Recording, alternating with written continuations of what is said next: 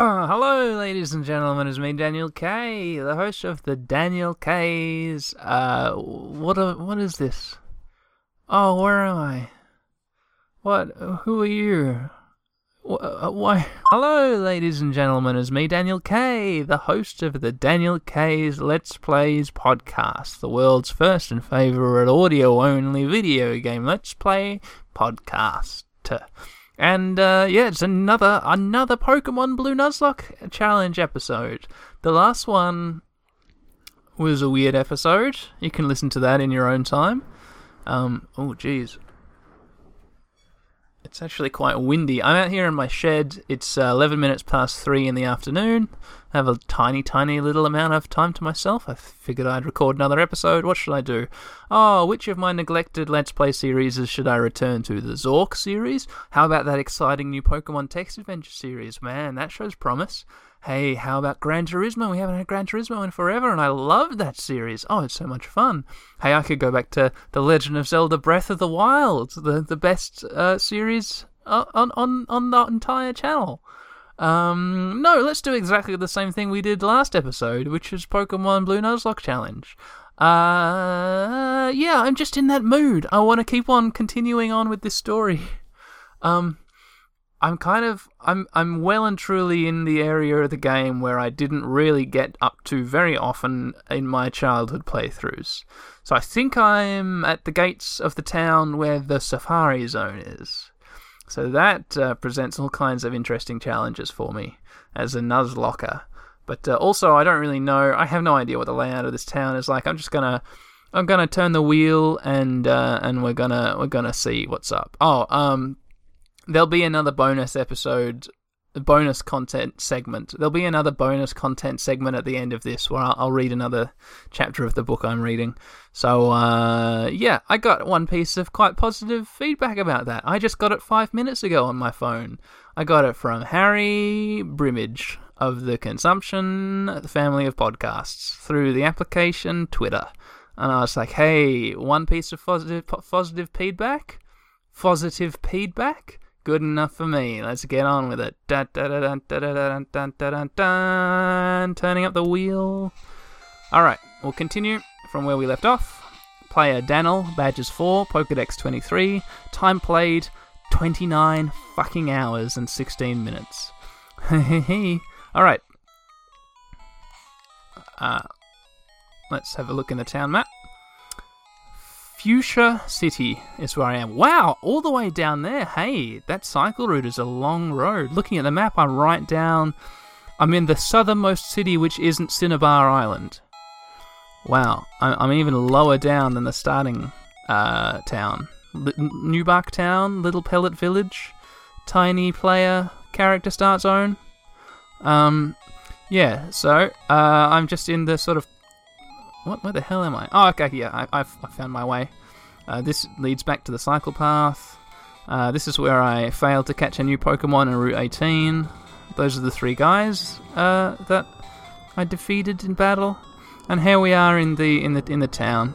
There's an interesting town. There's like a pond with a swimming Pokemon in it there, which is fenced off. I can't get to it to talk to the swimming type Pokemon. There's the gym right down here. Let's see if we can walk around and see what's up with this gym. There's a sign in front of the gym. Fuchsia City Pokemon Gym. Leader Koga, the poisonous ninja master. Let's enter the gym and see what the heck is up. There's one of these information guys. I'll speak to him. Yo, champ in making. Fuchsia Gym is riddled with invisible walls. Koga might appear close, but he's blocked off. You have to find gaps in the walls to reach him. Let's read these signs. Fuchsia City Pokemon Gym Leader Koga, winning trainer Jack. Okay, I could have sworn there was like information somewhere in the gyms on what kind. He said poisonous ninja or something. Is it really poison type Pokemon in this gym, or is it like psychic? I wonder. Sarah... Oh, we haven't visited a Pokemon Center yet. Sarah's still a little bit knocked out. 102 out of 136. I kind of want to put her out front. No, let's put Johnny 5 switch Johnny 5 out front, or just step in front of this first little guy here, who I can see. It says invisible walls, but you can kind of see where the invisible walls are. So it's like sort of invisible, I guess. But there's one guy here which I can easily get to. Let's just have a quick fight with him, and we'll get a feeling for what this gym is, and we'll come back when we know what's better. So let's...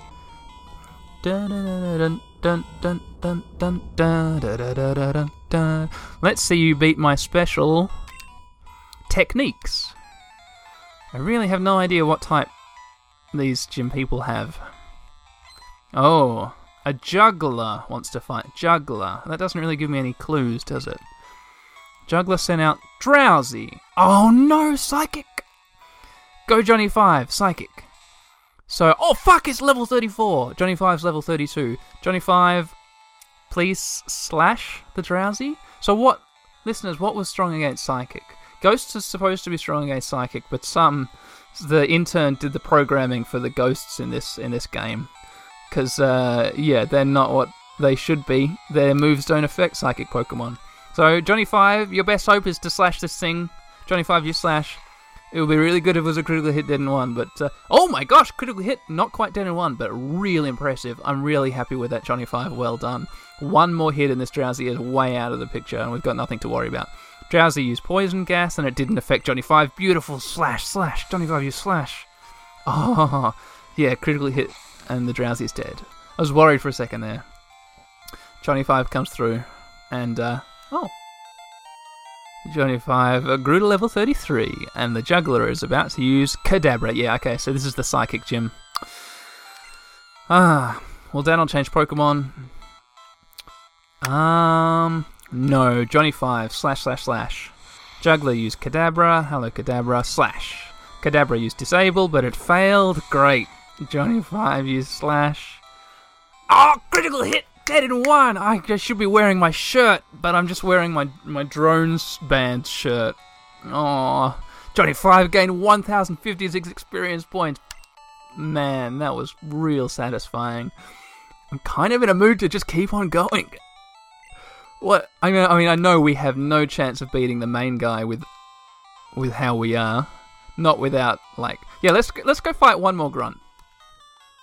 Johnny 5 can take on one more grunt. I missed what this grunt person said. They said something is the key for Pokemon. It's strategy. I'll show you how strategy can beat brute strength. Can't beat slashes though. Nothing can beat slashes. Another Juggler. Juggler wants to fight one Pokemon. Juggler sent out Hypno. Oh, I've got a Hypno too. It's the Pokemon with the penis for a nose. Oh man. Oh boy. It's a real high level. It's a level 38. So, I think this might be... Is this the highest level Pokemon I've ever seen up to this point? Was Johnny 5, a level 33 Sandslash, is gonna kill with slashes? I actually regret getting myself into this situation. And I wish I could undo it. Because 38 is really high. But let's just slash it. Critical hit, dead in one, Johnny 5. Hypno used Poison Gas. Hypno gets the first move off. Johnny 5 was poisoned. I'm poisoned. Johnny 5 used Slash. What are we doing? What do we do to this? A critical hit. Fuck, listeners. It's not even half dead. A critical hit. Johnny 5 is hurt by poison. Yeah, fight. Slash Johnny 5. Hypno used Psychic. What's Psychic? I've got 100 health points, listeners. They're going down. They're going down.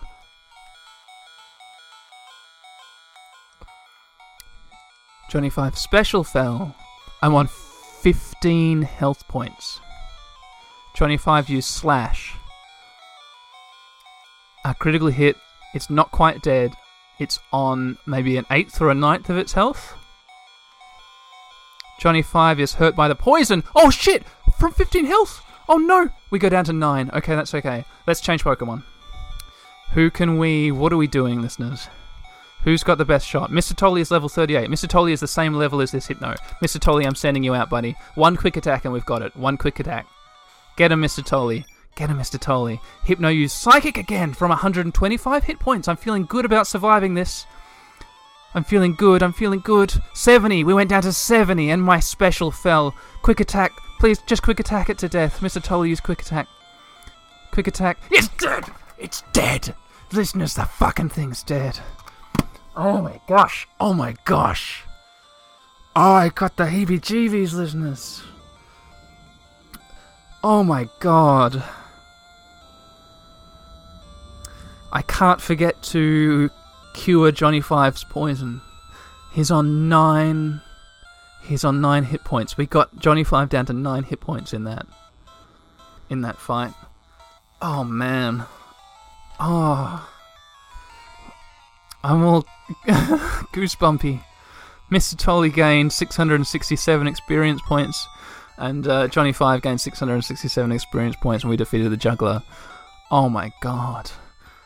The Juggler says, "What extraordinary!" And Daniel got 1,330 Pokemon dollars for winning.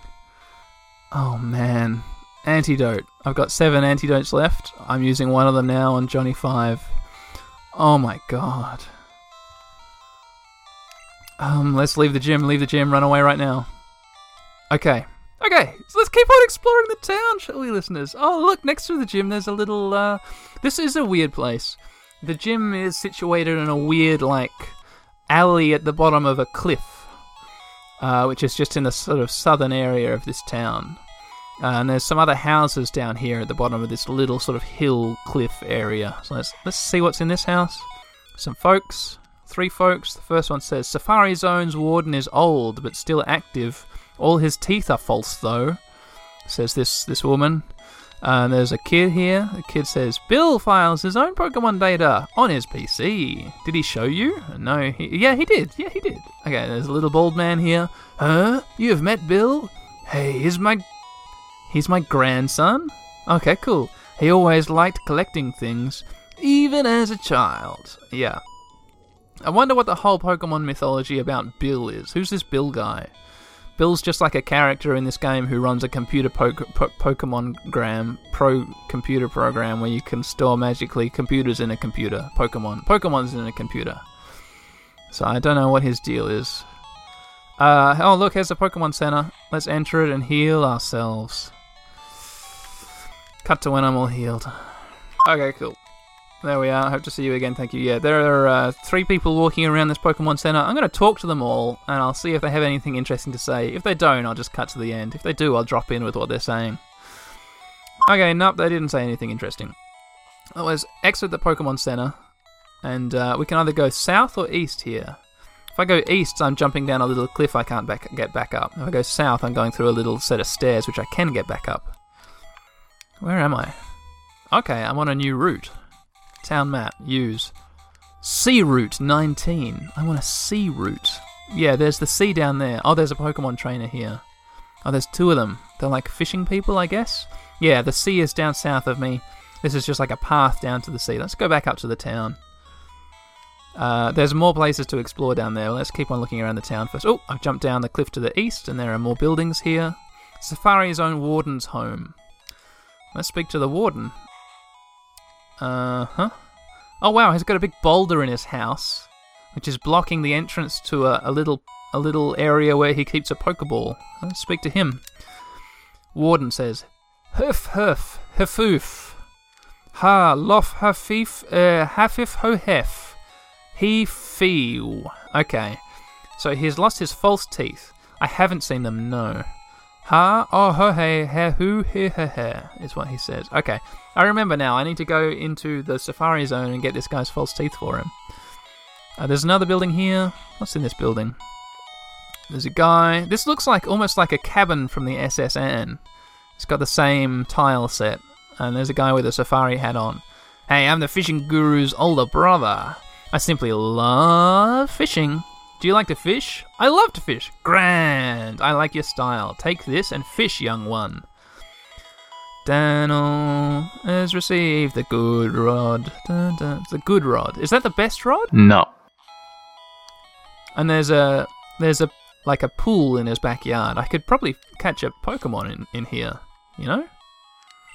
Because I'm in the town map Fuchsia City, which is a route I haven't caught a Pokemon on yet, but Yeah, I tell you what, I'll come back here maybe at the end of the episode, and maybe we'll fish for a Pokemon in Fuchsia City.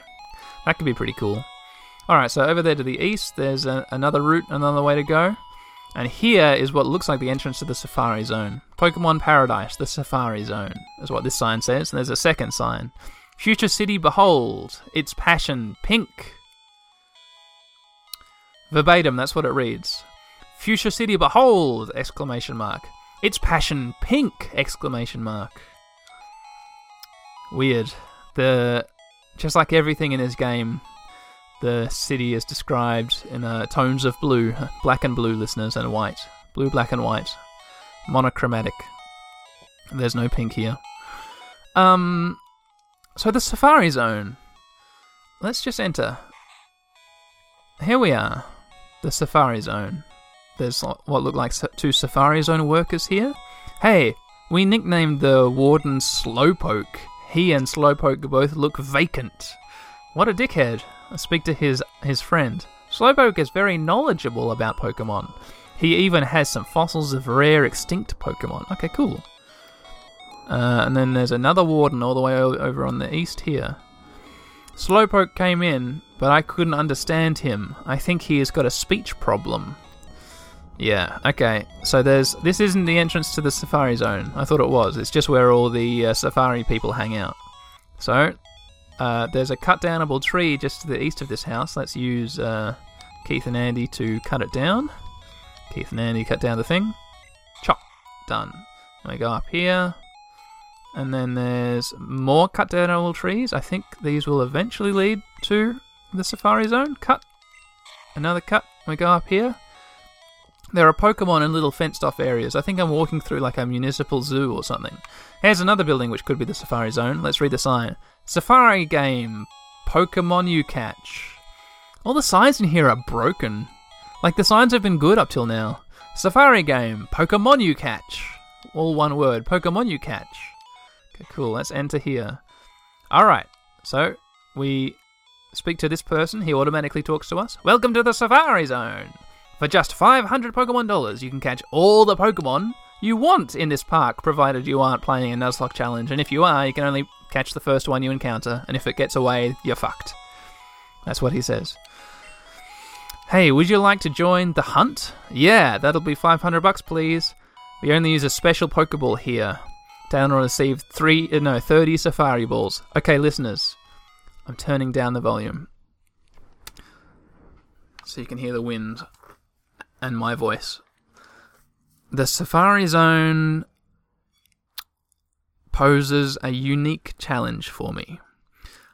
I don't really remember how it works, but if I fuck up the first time trying to catch a Pokemon I encounter, the rules of the Nuzlocke I'm playing dictate that I'm just screwed as far as catching a Safari Pokemon Go. So what I'm actually going to do here in front of you all now, because I'm recording on my laptop and I still get a little bit of reception out here in the shed, I'm going to Google how the Safari Zone works so I know what I'm doing before I do it. If you are a person who knows about these Pokemon games, if you're Bassam from the Turtle Power Pod, if you're Keith and Andy from the Tune In Pod, and you know how these games work, and you think that me Googling the Safari Zone before I enter the Safari Zone is cheating, and I'm gonna try and catch a Pokemon illegitimately, then castigate me on Twitter, and I will 100% just chuck out the Pokemon which I catch out of shame. So, but here we go. Pokemon Blue Safari Zone into google.com. Pokemon Red and Blue Safari Zone on the Strategy Wiki. That sounds good. Speak to the gate attendants to receive 30 Safari Balls. To catch any wild Pokemon you find, toss Safari Balls at them. Often you'll have to throw food or rocks to distract certain Pokemon, so try many different combinations when a particular Pokemon keeps escaping. When you run out of Safari Balls or walk 500 paces, you'll walk back to the gate automatically.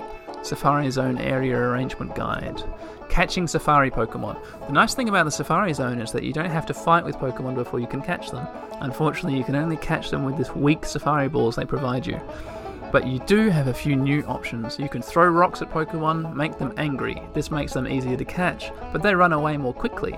Or you can toss out some bait, which makes them stick around longer, but they'll be harder to catch, despite the idea that they are distracted while eating food.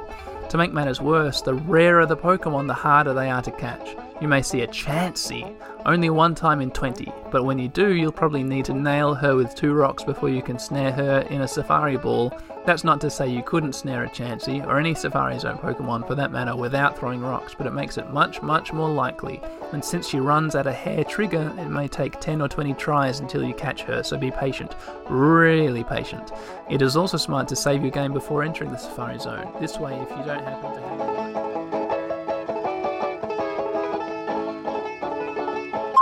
Okay, ladies and gentlemen, cool. So it looks like I found a site called the Cave of Dragonflies, where the smallest bugs live alongside the strongest dragons. It seems to be... I don't know what it's about, but they've got a page where they break down all the programming and the algorithms associated with how the Safari Zone works to a degree that I don't fully understand. But right at the very end, they surmise it by saying, just chuck balls at it, don't worry about anything. So I'm just going to chuck balls.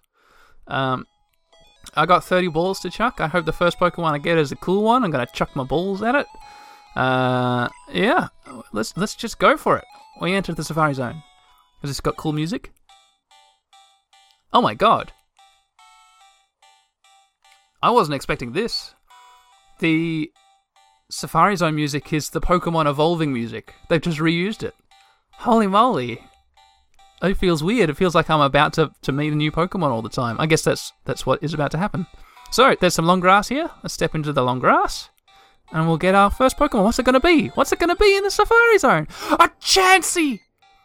A wild Chansey appeared. Listeners, I'm fucked. Listeners, I'm absolutely fucked. I read about this. Chansey is the rarest Pokemon in the Safari Zone, and there's no way I can catch it just by chucking balls. I think I need to throw at least 2 rocks at it, and the chances of me doing that without it running away are measly. So it looks like either I'm getting a Chansey or I'm getting nothing. Wild Chansey appeared. Throw rock. Daniel threw a rock. My hopes are so low. Wild Chansey is angry. Throw a second rock. Daniel threw a rock. Yep, Wild Chansey is angry. Oh my god! It didn't run away. Chucking balls. Daniel used Safari Ball. The Chansey is in the ball. And... oh!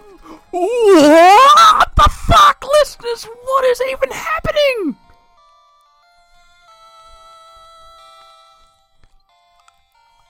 Am I recording? Please tell me.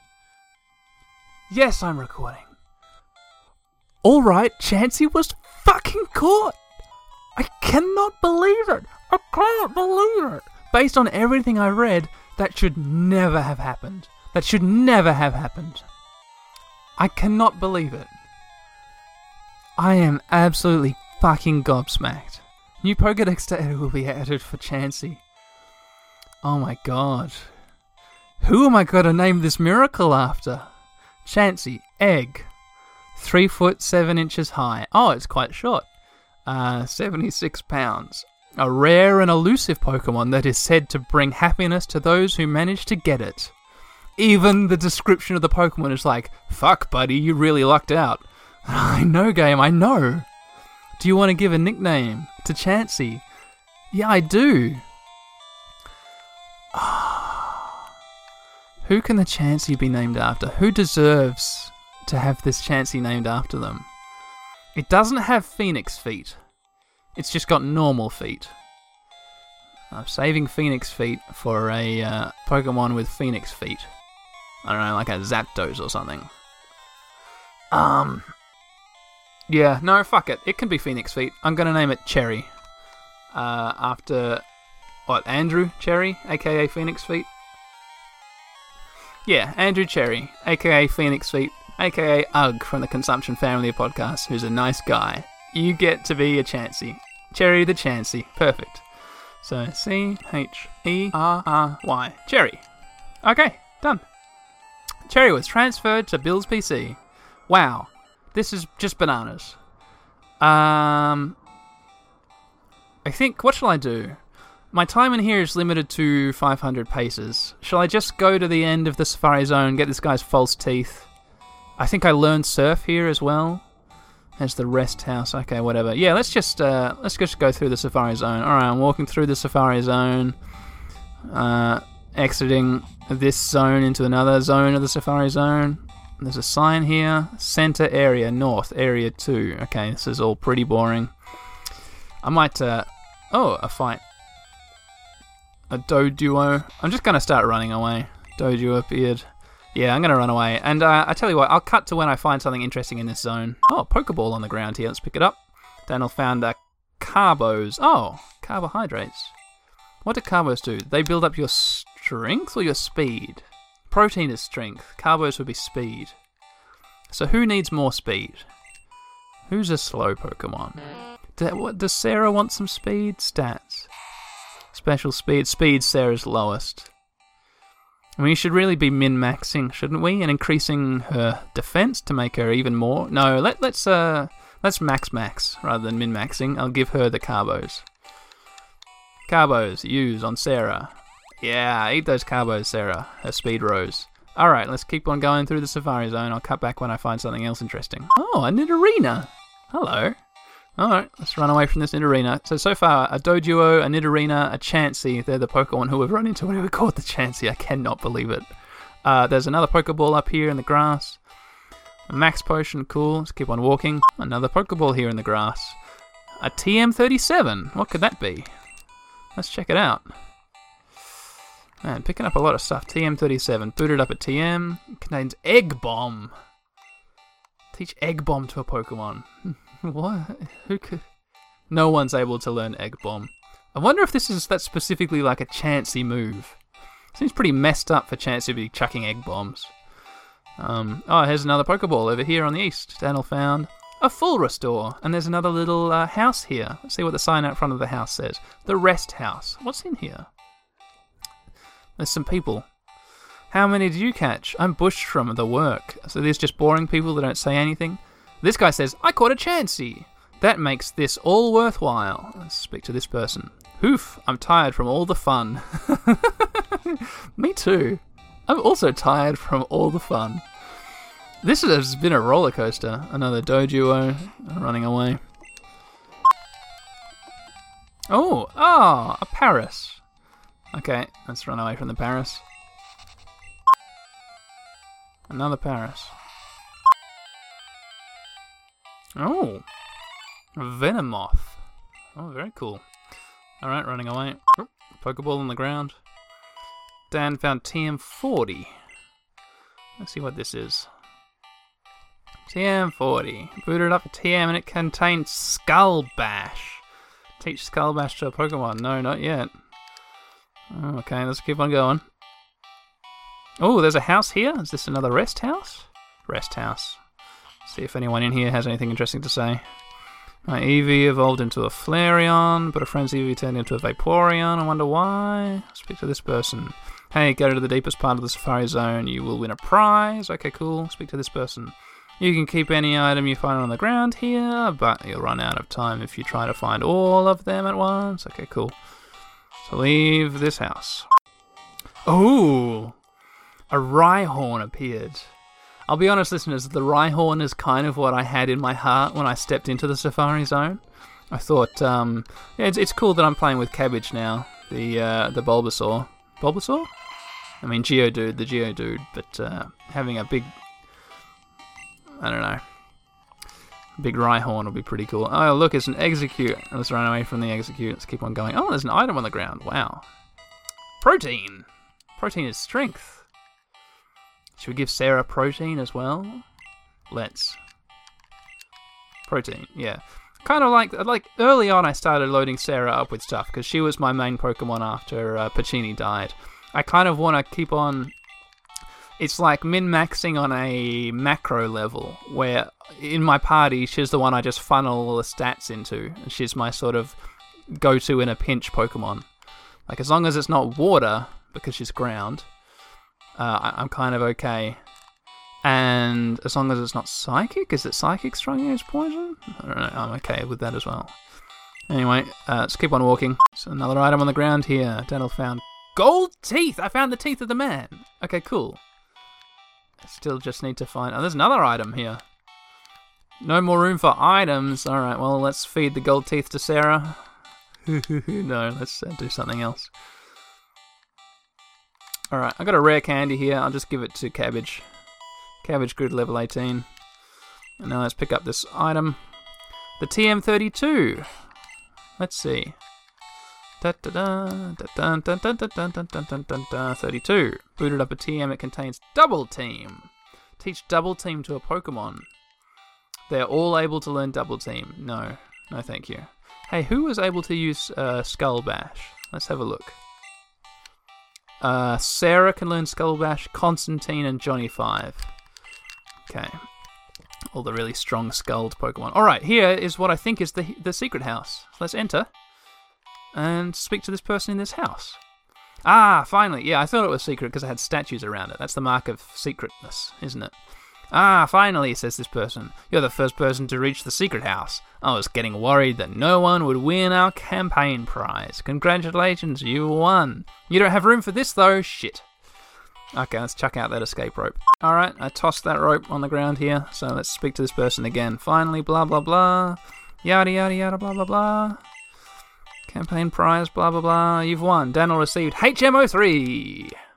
HM03 is Surf. Pokemon will be able to ferry you across water.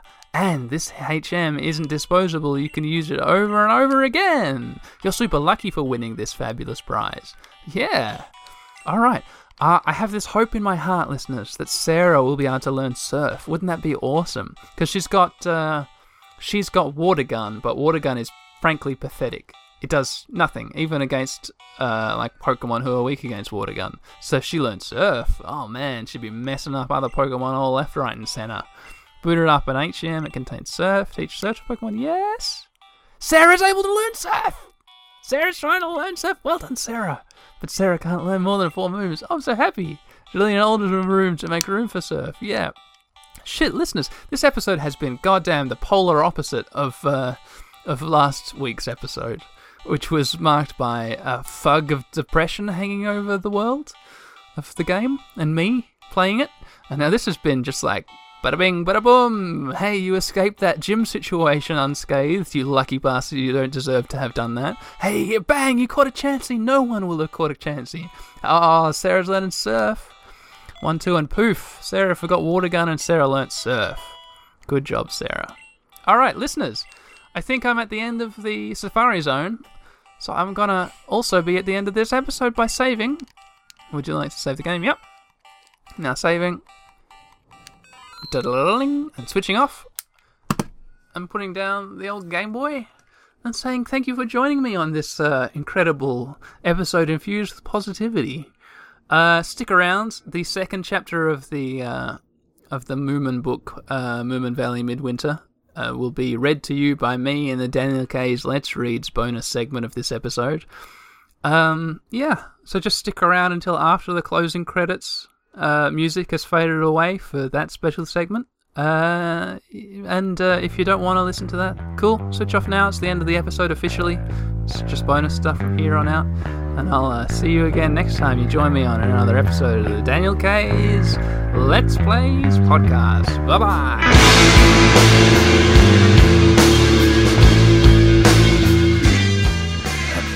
Alrighty, hey ladies and gentlemen, it's me, Daniel K. Time for the bonus content. Oh, you all excited? Yeah, I'm pretty excited to get back into the story. I'm really enjoying doing this. But before we get to that, hey, what the fuck?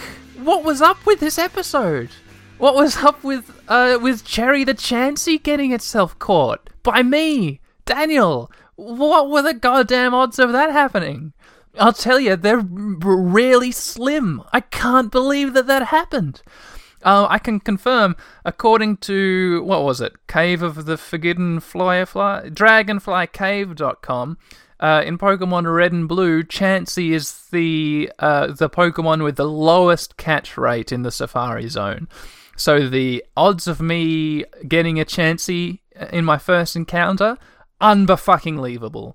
And then the odds of me actually catching it, I can't even... So, with that said, let's get on with the reading of the story, shall we? Yeah. The book. Yeah, we're still reading Moominland Midwinter by Tove Jansson. We're up to Chapter 2. Chapter 2 is a longer chapter than Chapter 1. And I'm just going to read the whole thing, because there's no good place to stop in the middle. In future chapters, which I think might even be longer than Chapter 2, I'll have to stop in the middle and break it up over 2 episodes. This one, we're just going to have a long episode. This might be the longest episode yet of the Daniel K's Let's Plays, No. But that's fine. I mean, I'm planning to try a 2-hour-long episode of just Pokemon gameplay at some stage, just to see how that goes down, how the numbers act. But yeah, so for now, Chapter 2, we're going to be reading The Bewitched Bathing House. In the last chapter, Moomin Troll made the first tracks in the snow over the bridge, up the slope. They were very small tracks, but they were resolute and pointed straight in amongst the trees southwards. Moomin Troll was going to go south to meet up with his old friend Snufkin, who's my favourite character in these books to date. Maybe another character later on will surpass him. But yeah, Snufkin and Snufkin's dad... the Jockster are 2 amazing characters who I love, but I don't even know if Snufkin's in this book. Who knows? We'll find out. So for now, let's hit Chapter 2, The Bewitched Bathing House.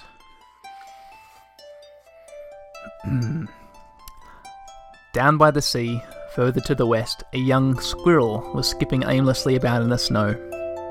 He was quite a foolish little squirrel who liked to think of himself as the squirrel with the marvellous tail. As a matter of fact, he never thought at all about anything for very long. Mostly he just had a feeling about things. His latest feeling was that his mattress in the nest was getting knobbly, and so he had gone out to look for a new one. Now and again he mumbled, "A mattress," to himself, to keep himself from forgetting what it was he was looking for. You see, he forgot things very easily. The squirrel went skipping this way and that, in amongst the trees and out onto the ice. He stuck his nose in the snow and he pondered. Looking up at the sky, he shook his head and he skipped along again. He came to the cave on the hill and skipped inside, but when he had got there he wasn't able to concentrate any longer, and so he forgot all about his mattress. Instead, he sat down on his tail and began to think that people could just as well start calling him the squirrel with the marvellous whiskers. Behind the great snowdrift at the opening of the cave, somebody had spread out straw on the floor, and in the straw stood a large cardboard box with the lid partly raised. "That's strange," said the squirrel aloud, with some surprise. "That cardboard box wasn't there before. Must be something wrong about it, or else this is the wrong cave. Maybe I'm the wrong squirrel, but I wouldn't like to believe that." And he poked up a corner of the lid, and he put his head inside the box. It was warm, and it seemed to be filled with something soft and nice. Suddenly the squirrel remembered the mattress. His small sharp teeth cut into the soft stuffing and pulled out a flock of wool. He pulled out one flock after the other, and soon he had his arms full of wool and he was working hard with all 4 paws. He felt extremely pleased with himself. And then all at once something was trying to bite the squirrel in the leg. Like a streak of lightning he whizzed out of the box, and then hesitated for a moment and decided to feel more curious than scared. Presently an angry head with tousled hair appeared in the hole he had bitten in the wool. "Are you all there, you?" said Little My. "I'm not sure," said the squirrel. "Now you've waked me," Little My continued severely, "and eaten half my sleeping bag. What's the great idea?" But the squirrel was so beside himself that he'd forgotten all about his mattress again. Little My gave a snort and climbed out of the cardboard box. She closed the lid on her sister, who was still asleep, and went over and felt the snow with her paw. "Ah, so this is what it's like," she said. "Funny ideas people get." She squeezed a snowball and hit the squirrel on the head with her first throw, and then Little My stepped out of the cave to take possession of the winter. The first thing that she accomplished was to slip on the icy cliff and fall down very hard. "I see," Little My said in a threatening voice. "They think they'll get away with anything, don't they?" And then she happened to think what a My looks like with her legs in the air, and then she chuckled to herself quite a while. She inspected the cliff and the hillside and thought for a bit, and then she said, "Well now," and she did a jumpy switchback slide far out onto the smooth ice. She repeated this 6 times more and noticed that it made her tummy very cold. Little My went back into the cave and turned her sleeping sister out of the cardboard box.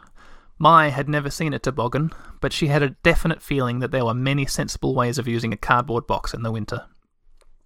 As to the squirrel, he was sitting in the wood and looking distractedly from one tree to another. Not for the tale of him could he remember in which one he lived, or what he had gone out to look for. We return to Moomintroll, listeners. I should say, this is not in the book. This is this is me, Daniel K, talking to you, not reading off a page. There are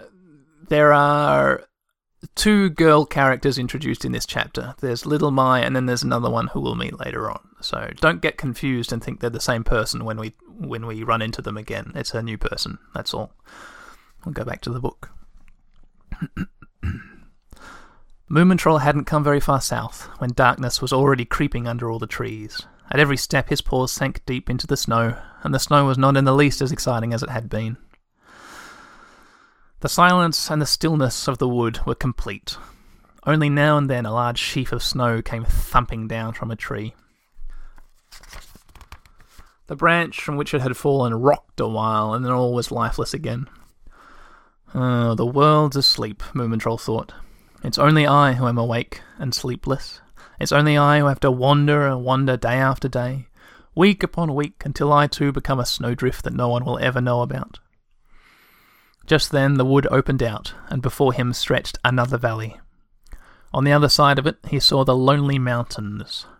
They rolled away southwards in wave upon wave, and never had they looked more lonely than this. Only now Moomintroll began to feel the cold. The evening darkness came crawling out of the clefts and climbed slowly up towards the frozen ridges. Up there the snow was gleaming like bared fangs against the black mountains, white and black, and loneliness everywhere. Somewhere on the other side of it all is Snufkin, Moomintroll said to himself. He's sitting somewhere in the sun peeling an orange. If I only knew that he knew that I'm climbing these mountains for his sake, then I could do it. But all alone I'll never manage it. And Moomintroll turned around and slowly plodded back in his own tracks. I'll wind the clocks, he thought. Perhaps that makes the spring come a little bit earlier, and someone might wake up if I happen to break something very big. But he knew in his heart that no one would wake up. And then something happened. A small track went scuttling across Moomintroll's own track. He stopped and he stood looking at it for a long time. Something alive had padded through the wood, perhaps no more than half an hour ago. It couldn't have gone far. It had gone towards the valley, and must have been smaller than himself. Its paws had hardly sunk into the snow at all. Moomintroll felt all hot inside, from the tip of his tail to the tops of his ears. "Wait!" he shouted. "No, don't leave me alone!" He whimpered a little as he went stumbling along again through the snow, and all of a sudden he felt a great terror of the darkness and the loneliness around him. His fright must have hidden itself somewhere all this time, since he had woken in the sleeping house, but this was the first time he dared to feel really afraid.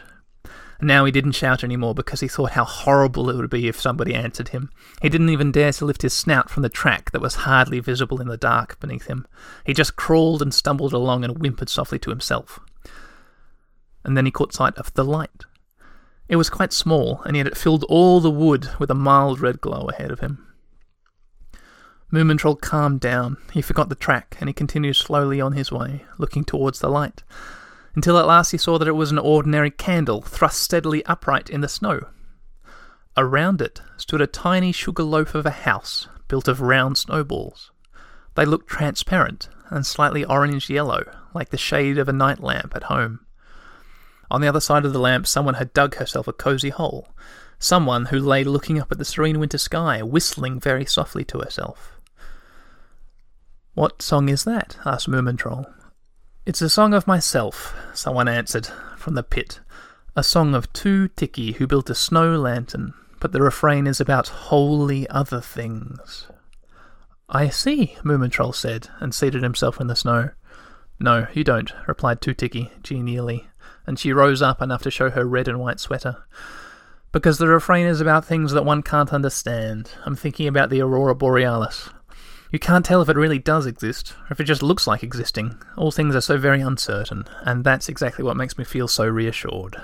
She lay down in the snow again and continued looking up at the sky. It was quite black by now. Moomintroll also put up his snout and looked at the sparkling northern lights that probably no other Moomin had ever seen before him. They were white and blue, and a little bit green, and they draped the sky in long fluttering curtains. "I think it exists," he said. Two Tiki did not reply.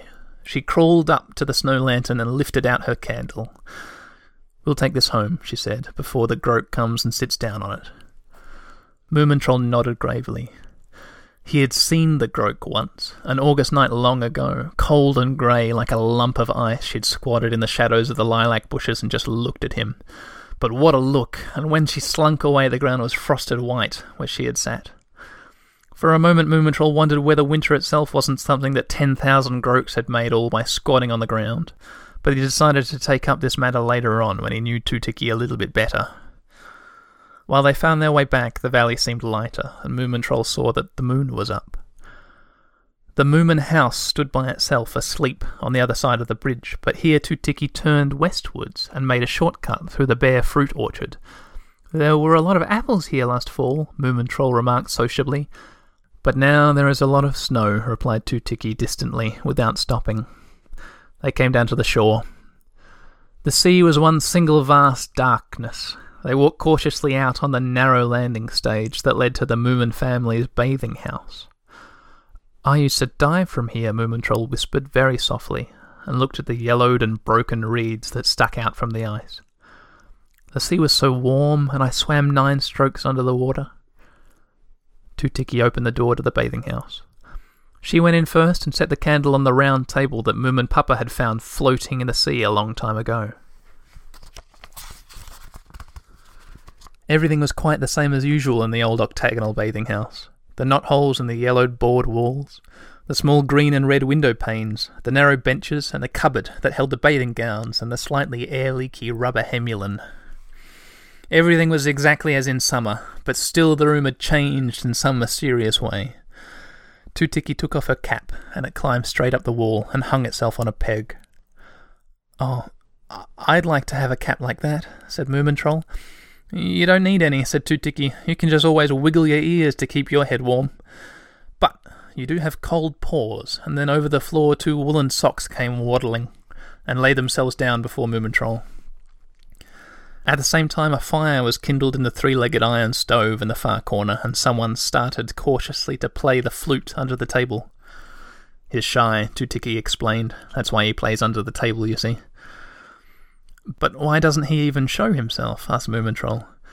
"Why, they're all so shy that they've gone invisible," Tutiki replied. "They are 8 very small shrews who share this house with me." "This is Daddy's bathing house," Moomintroll said. Tutiki gave him a serious look. "You may be right, and you may be wrong," she said. "In the summer it belongs to Daddy. In the winter it belongs to Tutiki." And a pot started to boil on the stove. The lid was lifted off, and a spoon stirred the soup. Another spoon put in a pinch of salt, and then it was tidily returned to the windowsill. Outside, the cold sharpened towards the night, and the moonlight was reflected in all the green and red panes. "Tell me about the snow," Moomintroll said, and seated himself in Moomin Papa's sun-bleached garden chair. "I don't understand it." "No, I don't either," said Tutiki. "You believe it's cold, but if you build yourself a snow house, it's warm inside. You think it's white, but at times it looks pink, and then another time it's blue. It can be softer than anything, and then again harder than stone, and nothing is certain."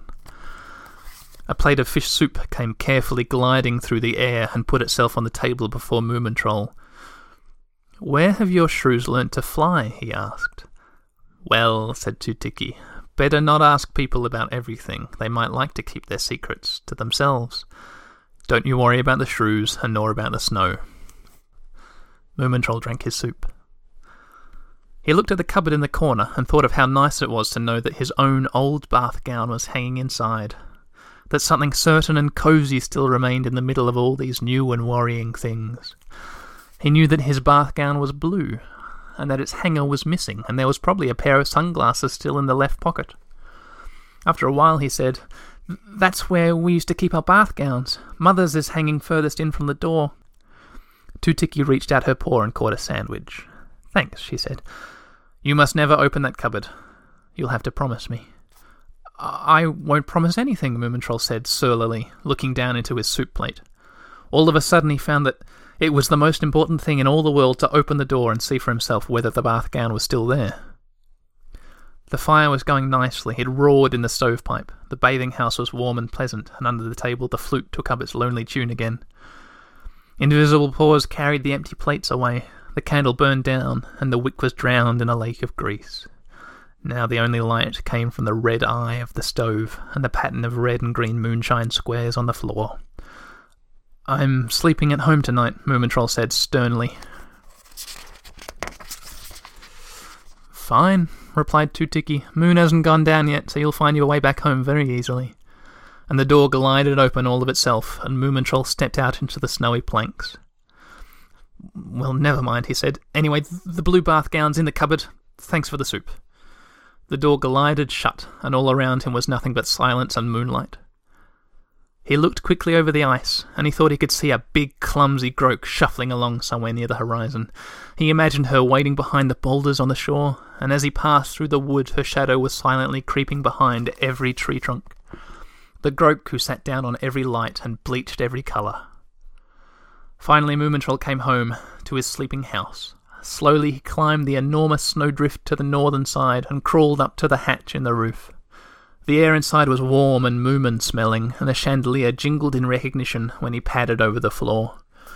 Moomintroll lifted the mattress from his bed and he laid it on Moomin-Mama's bed mat. She sighed a little in her sleep and mumbled something he couldn't understand, and then she laughed to herself and she rolled a little nearer to the wall. "I don't belong here anymore," Moomintroll thought. "And nor over there. I don't even know what's waking and what's a dream anymore." And then in an instant he was asleep, and summer lilacs covered him in their friendly green shadows. Little Mai lay in her frayed sleeping bag, feeling very vexed. A wind had sprung up in the evening and blew straight into the cave. The wet cardboard box had burst in 3 different places, and most of the stuffing was confusedly blowing about from corner to corner of the cave. "Hello, old sister," Little Mai shouted, and she knocked the Mimble in the back, but the Mimble slept. She didn't even move. "I'm growing angry," said Little Mai, "when for once one could have had some use for a sister." She kicked herself free from the sleeping bag, and then she crawled to the opening and looked out in the cold night with some delight. "I'll show you all," Little Mai muttered grimly, and she coasted down the slope. The shore was lonelier than the end of the world, if indeed any of you have been there. With low whispers the snow was sweeping its large fans over the ice. Everything was dark because the moon had set by now. "Well, here we go," said Little Mai, and she spread her skirts in the evil northern wind, and she started to slide along between the snow spots, swerving left and right, spacing her legs with the secure poise you usually have if you are a Mai. The candle in the bathing house had burned down long ago when Little Mai passed. She could only see the pointed roof outlined against the night sky, so she didn't even think for a moment, "Oh, there's our old bathing house." She sniffed in the sharp and dangerous smells of winter and stopped by the shore to listen. The wolves were howling far, far away in the lonely mountains. "Makes the blood curdle," Little Mai murmured, grinning to herself in the dark. Her nose told her that there was a path here that led to the Moomin Valley, and to the house where one could find some warm quilts and possibly even a new sleeping bag. She dashed over the shore and straight in amongst the trees. She was so small that her feet made no tracks at all in the snow. And listeners, that's it. That's the end of Chapter 2. Oh, gosh. So next we'll have Chapter 3, The Great Cold, and that's probably the best chapter I've read yet. And I haven't read much past that. So stay tuned for Chapter 3 coming next Pokemon Blue Nuzlocke episode. Bye-bye. The diver is my love, and I am his. I am not deceived.